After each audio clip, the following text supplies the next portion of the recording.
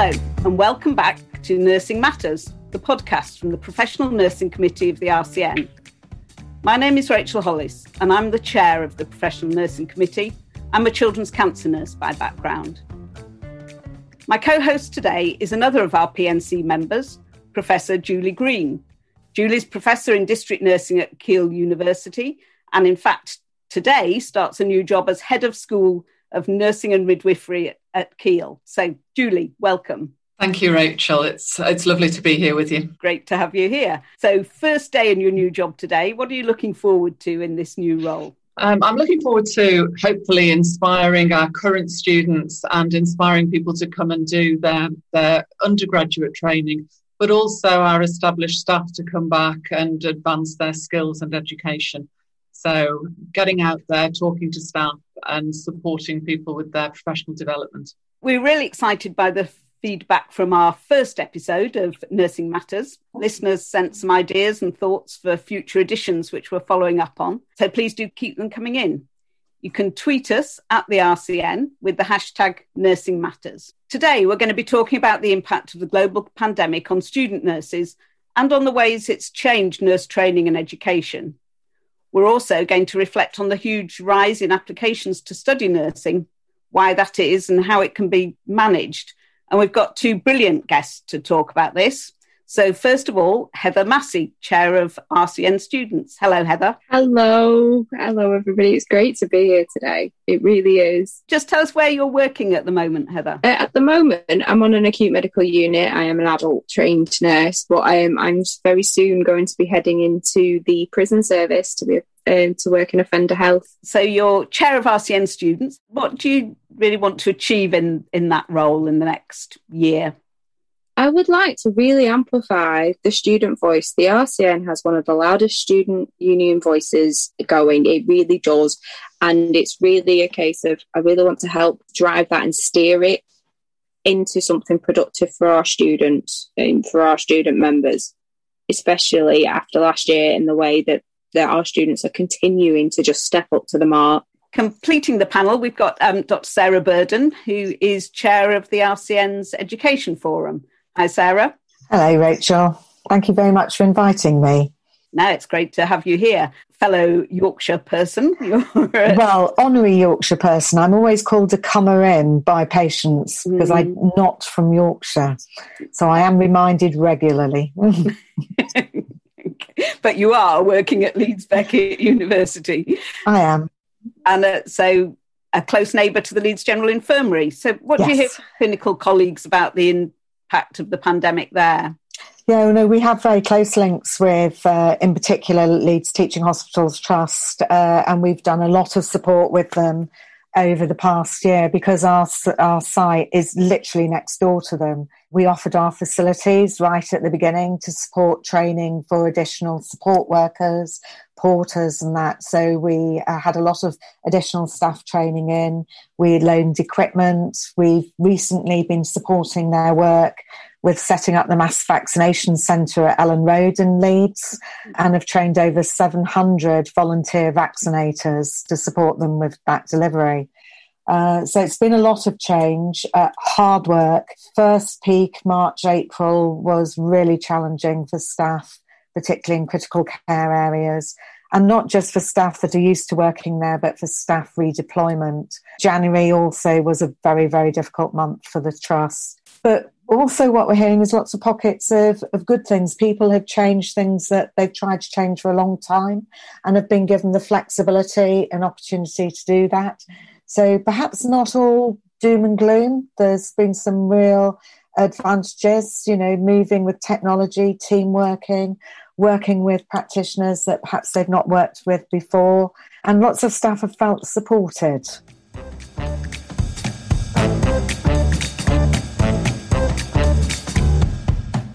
So we're going to be talking about a huge increase in interest in nursing as a career over the past year, a positive reflection on work that we do, but the higher education institutions have the resources they need to cope with these new recruits. It's certainly a challenge. Like all institutions, we've had a significant increase in our numbers, and I certainly spent all day yesterday interviewing prospective candidates. of range. Needs to be planned for and managed. So good working with structures, like Health Education England or NESS in Scotland is really important, so that we can work together, build partnerships and plan for capacity, for funding, for adequate support of students. But actually there are opportunities. We've learnt of different ways of perhaps delivering programmes that would support increases for numbers as well.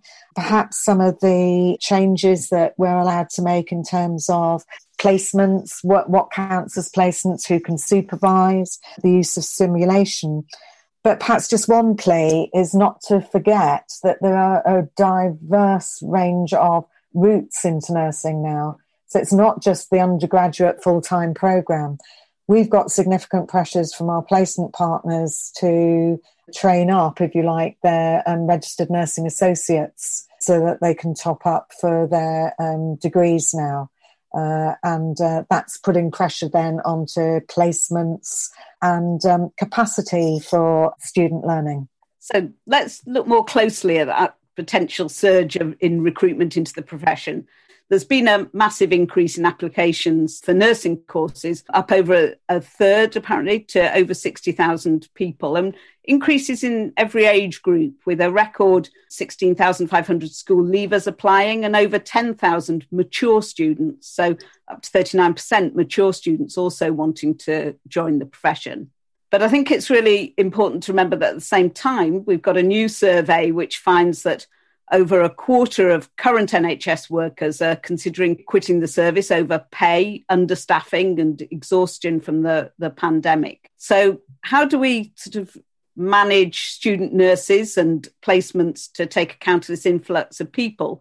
But just as importantly, how do we keep skilled and experienced nurses within the profession? How do we patch up that leaky bucket to keep those valuable nurses there?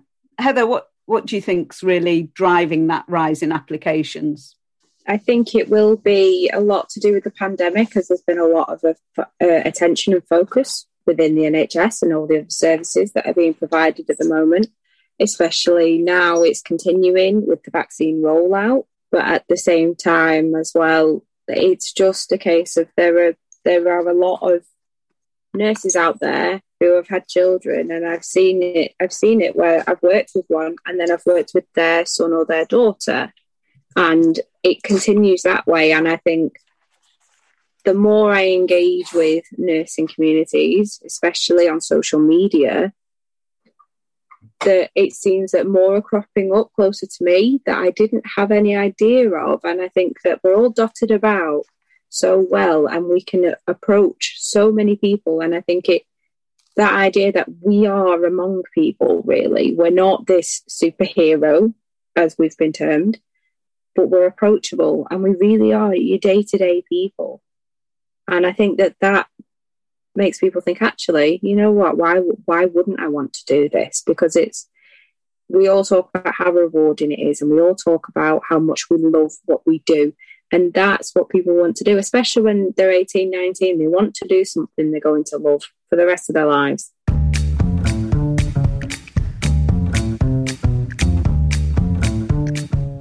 What was it that brought you into nursing? So I was actually studying criminological and forensic psychology way back in 2012. And I started part-time work at a care agency.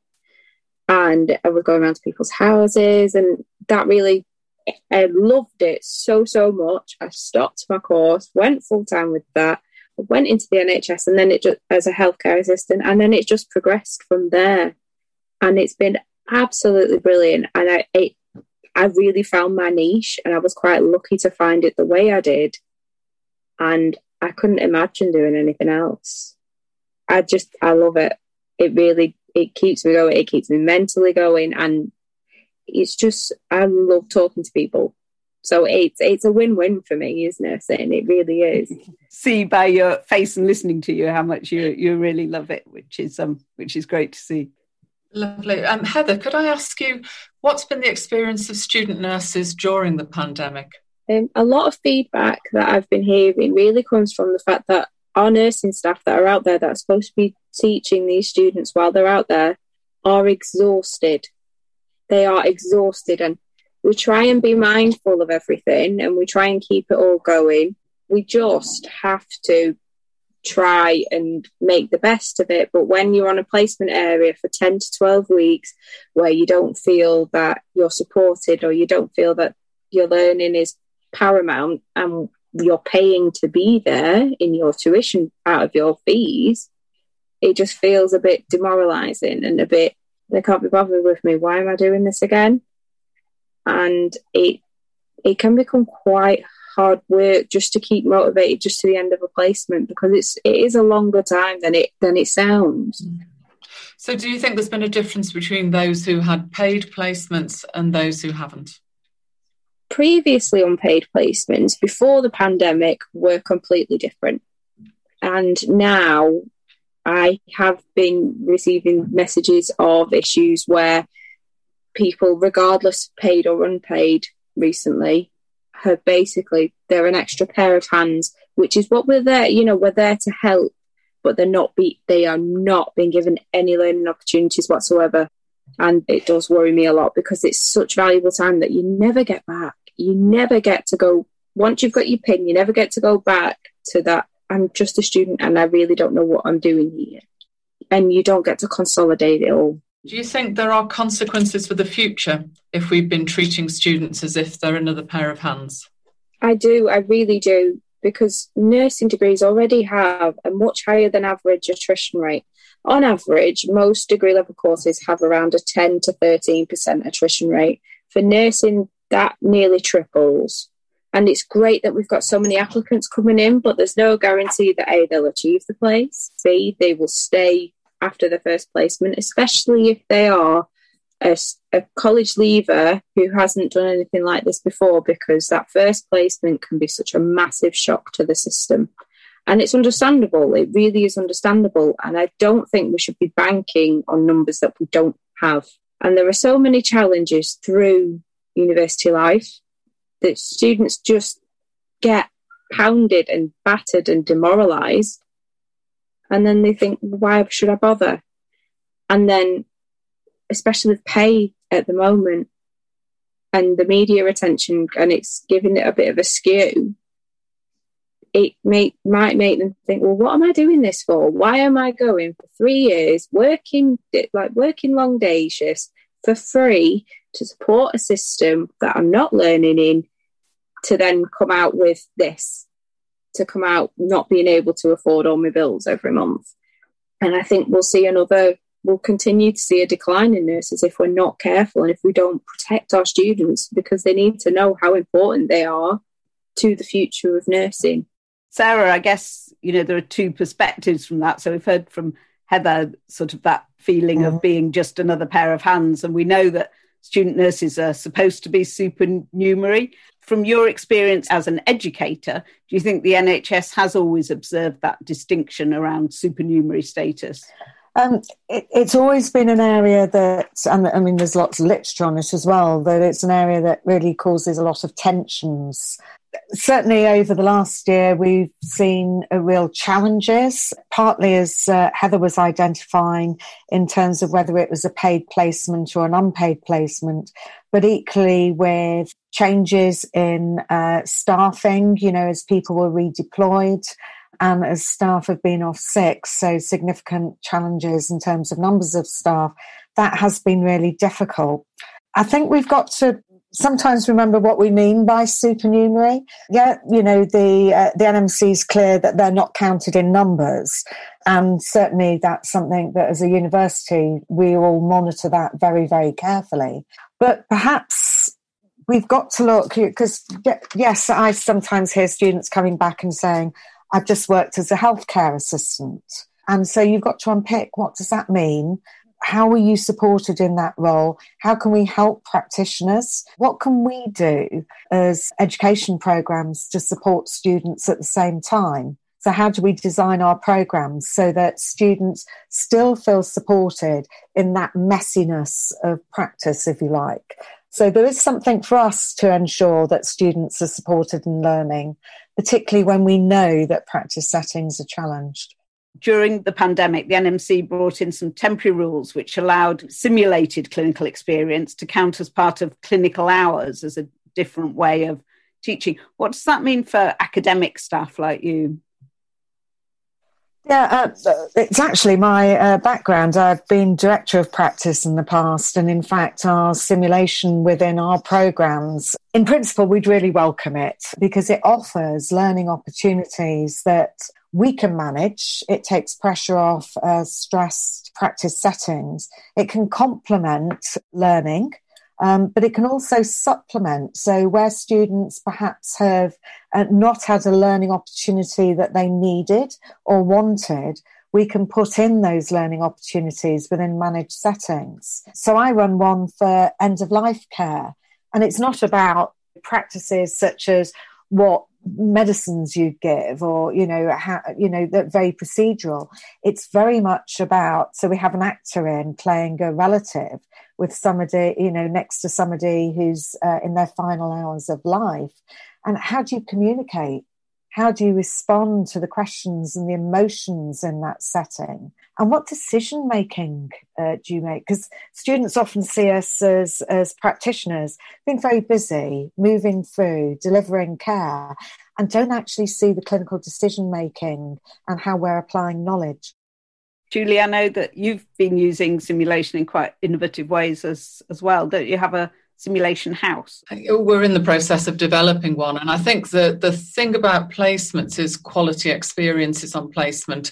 And something like a health house, and I know many universities are developing similar environments, you could create a challenging situation in every room in that house and students could go through those experiences. So whereas you may be on placement for a number of weeks before you encounter those challenging experiences, we can actually alter. Each room could be a different challenge. So it doesn't replace practice, but I think it does allow us to really focus learning on events that we can put on. So we're very excited about developing that resource and using it for the throughput of students to then reflect on that when they actually go out into clinical practice. I think we can refine learning through simulation that can then be embedded through a practice experience. It's never fully going to replace it, but I think if we manage it well, and I think it's a great opportunity for interprofessional learning where you can actually, have those situations where you're working with an interprofessional team about how you would manage that. Because the whole issue of the EU exit transition has ended, we know that the UK is no longer required to follow EU law on the requirements for education, and increased use of simulation is something that I know some people are thinking about. And we've heard just this week that the NMC have commissioned some independent research into a possible review of the whole issue of UK programme standards and how closely they follow those EU ones. And that's looking at things like methods of learning assessment, use of simulation, but also the number and ratio of theory and practice hours and lengths of programmes. And Julie, do you think there's a case for change provided by this review? Yeah, I do. And I'm really hopeful of a positive outcome in terms of those hour requirements. So the EU directive is a total of 4,600 hours, 2,300 of which are completed in theory, 2,300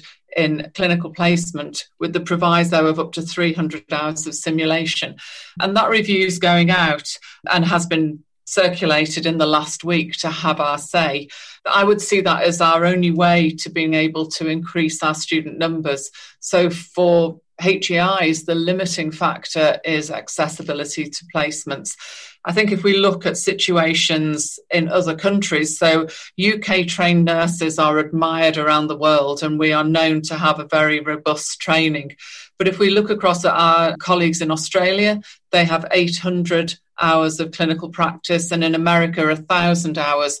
And I'm not saying that we should have such radical change, but I think a review of those hours, and if it was something around 1,800 hours with, an increased allowance for simulation that's done well, I think that would open our ability to meet Boris Johnson's target of 50,000 more nurses into practice, which we need. We need those troops to come along and help us deliver good quality patient care, because when all's said and done, all of our discussion, education, students, is about patient care.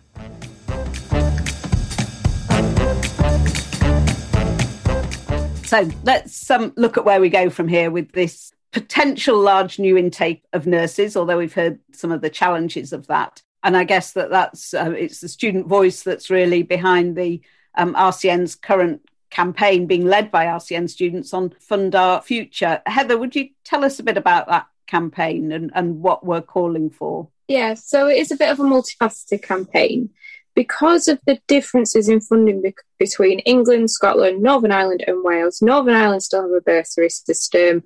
Wales, I think they have a slightly different system where they will cover your tuition fees, I want to say, if you then go to work in NHS Wales for at least 2 years post-qualifying. And in Scotland, they get, I think it's £10,000 bursary type system. That's how it's been explained to me. Whereas in England, we rely solely on the student loans company. And what we really want is parity for all our students. It shouldn't matter where in the UK that you study. You should be able to be supported, to financially manage, and you shouldn't ever be disadvantaged by that. From personal experience, in the student finance system in England, it doesn't work brilliantly. It's better than nothing, don't get me wrong, but it doesn't work brilliantly, because in my first year, I didn't receive any funding. So I started in September and I didn't get anything until the 27th of December. So I had to struggle through that first term, choosing between, do I eat today, or do I have to put this money in my car to attend my lectures, to attend this session, to attend this and that? It shouldn't have been like that, but unfortunately, that is the reality for some students. You know, we get through it, but we shouldn't be having to get through it. Not only that, though, Fund Our Future within itself, we don't want nurses to have to pay tuition fees. We really don't. Back when I was doing first time round, so this 2011 I started, it was the last year that tuition fees were in the £3,000 mark a year. And then that tripled the year after, and it's slowly but surely going to continue to increase. It really does have this effect of, oh my goodness, I've got £70,000 of debt, especially if you take out all of the support in the tuition fee loans and then the maintenance loans. It sits on you, even though technically it's not framed as a debt in the same way, but it still sits on you. And then you see it every month coming out of your pay slip, and then you're thinking, where's that 3 years gone that I'm paying this much money for? It isn't a perfect system, and I would like to be able to say that we want to remove tuition fees altogether for student nurses. But I do know that, we need to pay our academics somehow for their time and their energy and the effort that they really do put in, and to their passions. They can't live on passion alone. We need to support them, and that in turn for them to support us. But there's got to be a way that we can steer it forward, and that's where Fund Our Future comes in. It's making our students' voices heard, but also our academics. Sarah, you chair the RCN's Education Forum.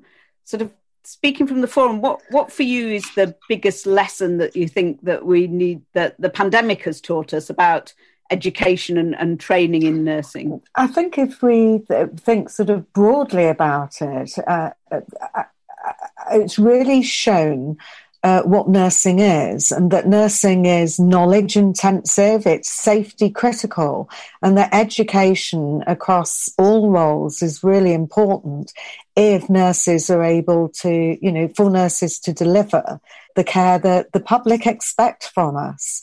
And we've seen that particularly when other professional groups have stepped in, particularly in critical care, to support some of the staffing challenges that have existed, and have identified, the knowledge and skills base, perhaps articulated sometimes what we've not always been very good at in terms of how this is a professional, really highly trained, highly skilled package of care. And so we've really started to see the education needs to get the workforce that we need. The other thing is that actually a really key bit of education in nursing is how we learn to learn. Because as a profession, we will need to continue to learn across our whole working career. That just, trying to fill people with knowledge is actually not what it's about. We're trying to produce educated practitioners who will continue to be able to be flexible and adapt and continue to learn across their career. And, just talking before we started today, I've learnt loads recently just getting involved with the vaccination programme. It's not my professional background. And starting to think about what is my practice, what underpins my practice, what makes it safe, what's my decision making. That's what we do as nurses. Heather, what do you think is the biggest lesson we should learn for education and training from the experience of the pandemic? It needs to be taken into consideration that our students are clearly committed. They will do what they can, when asked to do so. It's not just about educating in a narrow mind. It is about teaching that nursing is a lifelong learning path. It really is. And we always want to know more. Oh, why does that do that? And it flips us off, and we have to know. And I think that is something that is fairly unique to nursing and medicine and the associated career paths.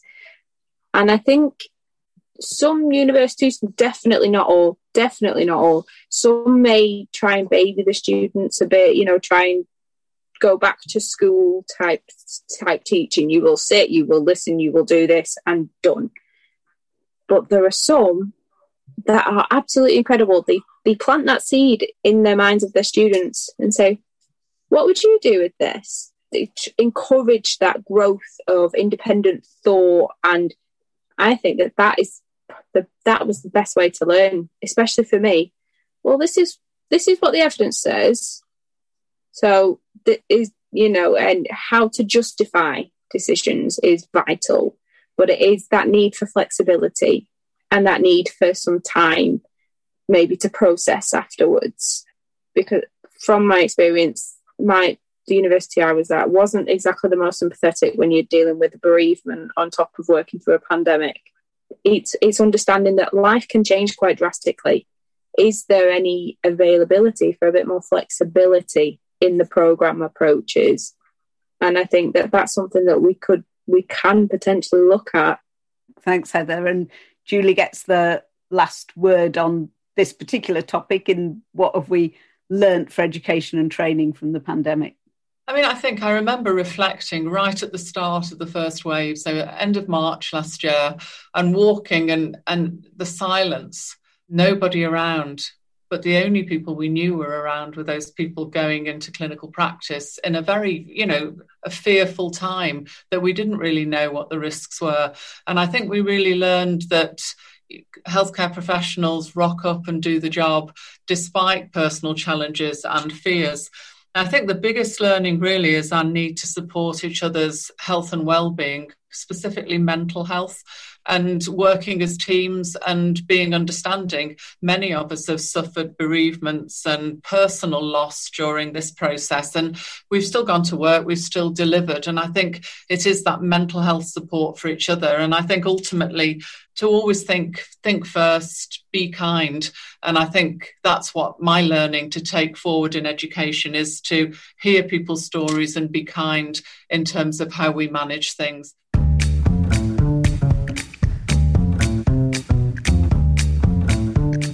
So I think we can be cautiously optimistic about new recruits to nursing, but we went into the pandemic with a significant shortfall of nurses, and we should never forget that. And I think what's really concerning at the moment is how morale is among those existing professionals before we even think about the missing ones. A recent poll for the Institute for Public Policy Research cites exhaustion over COVID, understaffing, and of course pay as among the reasons that people are thinking of leaving the profession. And I wonder, Sarah, how much you think that is down to pay, or what are the other factors? There's certainly, we can't hide from the fact that pay is an issue. And it's not just pay at one point in time. I think because we do not have a good career progression framework, particularly to keep people within clinical practice. And, we have large numbers of nurses at band 5 and 6 through Agenda for Change with little opportunity for progression. So it's not just pay at one point in somebody's career, but opportunities to enhance that pay is a significant issue. It's a whole career framework that rewards people for developing expertise and knowledge and staying, delivering clinical care. It's a wider reform in terms of flexibility, particularly if people are joining nursing perhaps as a second career and have already got commitments. They want to be able to self-roster, have flexibility over part-time working. Perhaps for older nurses, some of the figures that have just come out in terms of what would older nurses want to continue, perhaps with some part-time working, some flexibility over pension arrangements, and still commitment to their development. We talked about nursing being about lifelong learning throughout your career. And just because you've been doing a job for a long time, fulfilling a role, how is that practice being enhanced as complexity of needs changes, services are developing and changing as well? So pay is really important. Career frameworks definitely important as well, and enhancing people's ability to get some balance between their work and their other commitments. Yeah, I think those are all really critical factors in how we retain people into the profession, isn't it? I mean, we're talking about increasing, but it's really that retention which is critical. So pay's in there, and the government's insulting, frankly, pay offer of 1%, which came just a couple of weeks ago, caused huge anger among many of our members in the RCN. Heather, what did student nurses think about that pay offer? They're quite rightly very, very angry about it in general, from my perspective on it, from what I've been hearing, because it's our future at the end of the day as well. We're going into a pathway that clearly the government doesn't appear to appreciate as it should, because it's drilled into us from day one. This is a professional career. It's hugely scientific, and it marries up the qualities of science and of the human compassion, and it's extremely complex, and it doesn't seem to reflect everything we have to do just to get a pin, never mind everything we then have to battle with day to day on the wards, in our clinics, wherever we nurse and whatever we do. It doesn't seem to reflect those complexities, and it's extremely frustrating. Like, why am I doing this if they're not going to pay me appropriately for it? And our students see the staffing gaps, and our students feel the effects of that, because you can have some brilliant nurses on an area, and then if all of a sudden the numbers dwindle because they've had to leave, you get brilliant nurses leaving, so who might be brilliant with students, because there are some that absolutely are amazing. Everybody that I had as mentors were great, and my assessors were great, but there are some that just shine that extra bit bright, and if we're not careful, we're going to drive them out, and we're going to lose them, and we're going to lose that experience for our students as well. I think critical to retain that experience, and we talked a bit in our last episode actually about that inextricable link between fair pay, safe staffing and retention. The IPPR warned in its survey that although not all those people who say that they are seriously considering leaving will do so, even a moderate exodus would be very damaging given what we've talked about in terms of the current vacancies. And what they recommend is that the government needs to set out a new deal for NHS staff, including decent pay rise, better benefits, more flexible working, as both Sarah and Julie have talked about, and actually fewer administrative tasks. And I know, Heather, you talked earlier about being used as a ward clerk, and I think that we all know that sometimes some of the tasks that we take on are not using that knowledge intensive skills that we have. So apart from pay, do we think that any of that is on the government's current agenda, Sarah? Do you think those topics are there and are recognised? I certainly think the case is being made. I don't know how well that is being listened to. And I think that's something that really needs to shape the workforce plan. There are commitments about how we get new numbers of healthcare staff, not just nurses, but there are targets as well for GPs and doctors, for instance. Therapeutic radiographers is another shortfall. So the targets are there, but just putting people into a profession who will not stay is not good in terms of quality of care, because we lose all of that expertise, organisational intelligence. It's very costly to do as well. So we need to keep lobbying to see a bigger agenda and for that to be part of a workforce plan. We must keep the staff we've got. In relation to staff burnout, what's your experience been of those who you're talking to during the pandemic? Yes, I mean, I really feel for the nurses in ICU at the Royal Free, and certainly their experiences of working outside of the standard practice of 1-to-1 in intensive care and on ratios of 1 nurse to 3 or even 1 nurse to 4 patients. But from the colleagues that I've spoken to in ICU, that just feels scary. It's really, really stressful knowing how much can go wrong and that you are just managing and not being able to do the job that you want to do to the standard that you want to do it has felt pretty impossible at times. And there have been really significant levels of mental distress and evident in people that you would not expect to see that in normally. Pretty robust individuals. You know, this has been really, really difficult.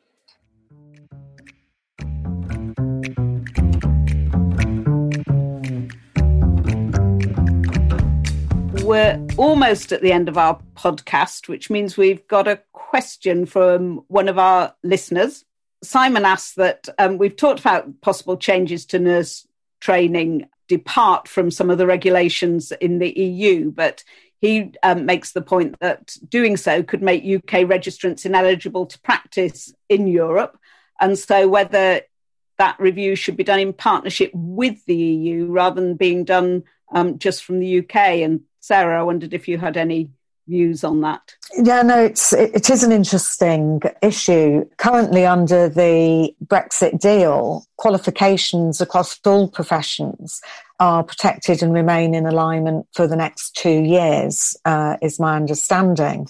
So it's about what do we want the future to look like? Is it an issue that we have qualifications that allow us to practice within the EU? Certainly there have been few UK nurses moving through to the EU. Generally, the flow tends to be from the EU to here. But clearly, if our qualifications then look different, it might mean that we will not have that flow into the UK. So we could lose out here. I think it would be helpful in any part of the review to actually link with both the, sort of European nursing councils and the International Council of Nurses as well. Because actually we do have, nursing is a global profession. We are recruiting, even as I speak, from international areas. Most big trusts are recruiting abroad. The government have talked about funding recruitment for nurses from Hong Kong as part of the changing arrangements for Hong Kong. So we do need to be mindful of any changes that we have, that we've got a profession that is at least equal, if not, we've always been seen as a high standard to be achieved. We must not dilute that. We need evidence-based to what that education needs to look like. It needs to be outcomes-driven. That nursing looks like this, it can deliver that. This is the standard that nurses practice at within the UK. And that kind of principle-based approach, I think, would work quite well across Europe and internationally. Brilliant. Thank you, Sarah. So for our listeners, remember that you can tweet us your questions at the RCN with the hashtag Nursing Matters. Thanks for listening to this edition. We really hope that you enjoyed it, and we'll be back soon. So please do follow us on your favourite podcast app. Thanks very much to our panel, to Professor Julie Green. Thank you, Rachel, for having me. Heather Massey. Thank you very much for having me. Thanks, Heather. And Sarah Burden. Thank you so much for having me. Thanks, Sarah. You've been brilliant. So thanks to our listeners as well. Thanks for joining us. If you're enjoying Nursing Matters, why not also subscribe to Past Caring, which is a new podcast from the RCN Library and Archive team, exploring with nurses, historians and artists, actually, how the history of nursing helps us understand how we think about health and care today. And each episode takes a theme from an RCN exhibition. So episode 1, exploring pandemics, past and present, very topical, with episode 2 delving into the long history of women's health. You can listen and subscribe to both these podcasts on Apple Podcasts, Spotify, Acast, or wherever you get your podcasts. And we'll see you next time. Thanks very much.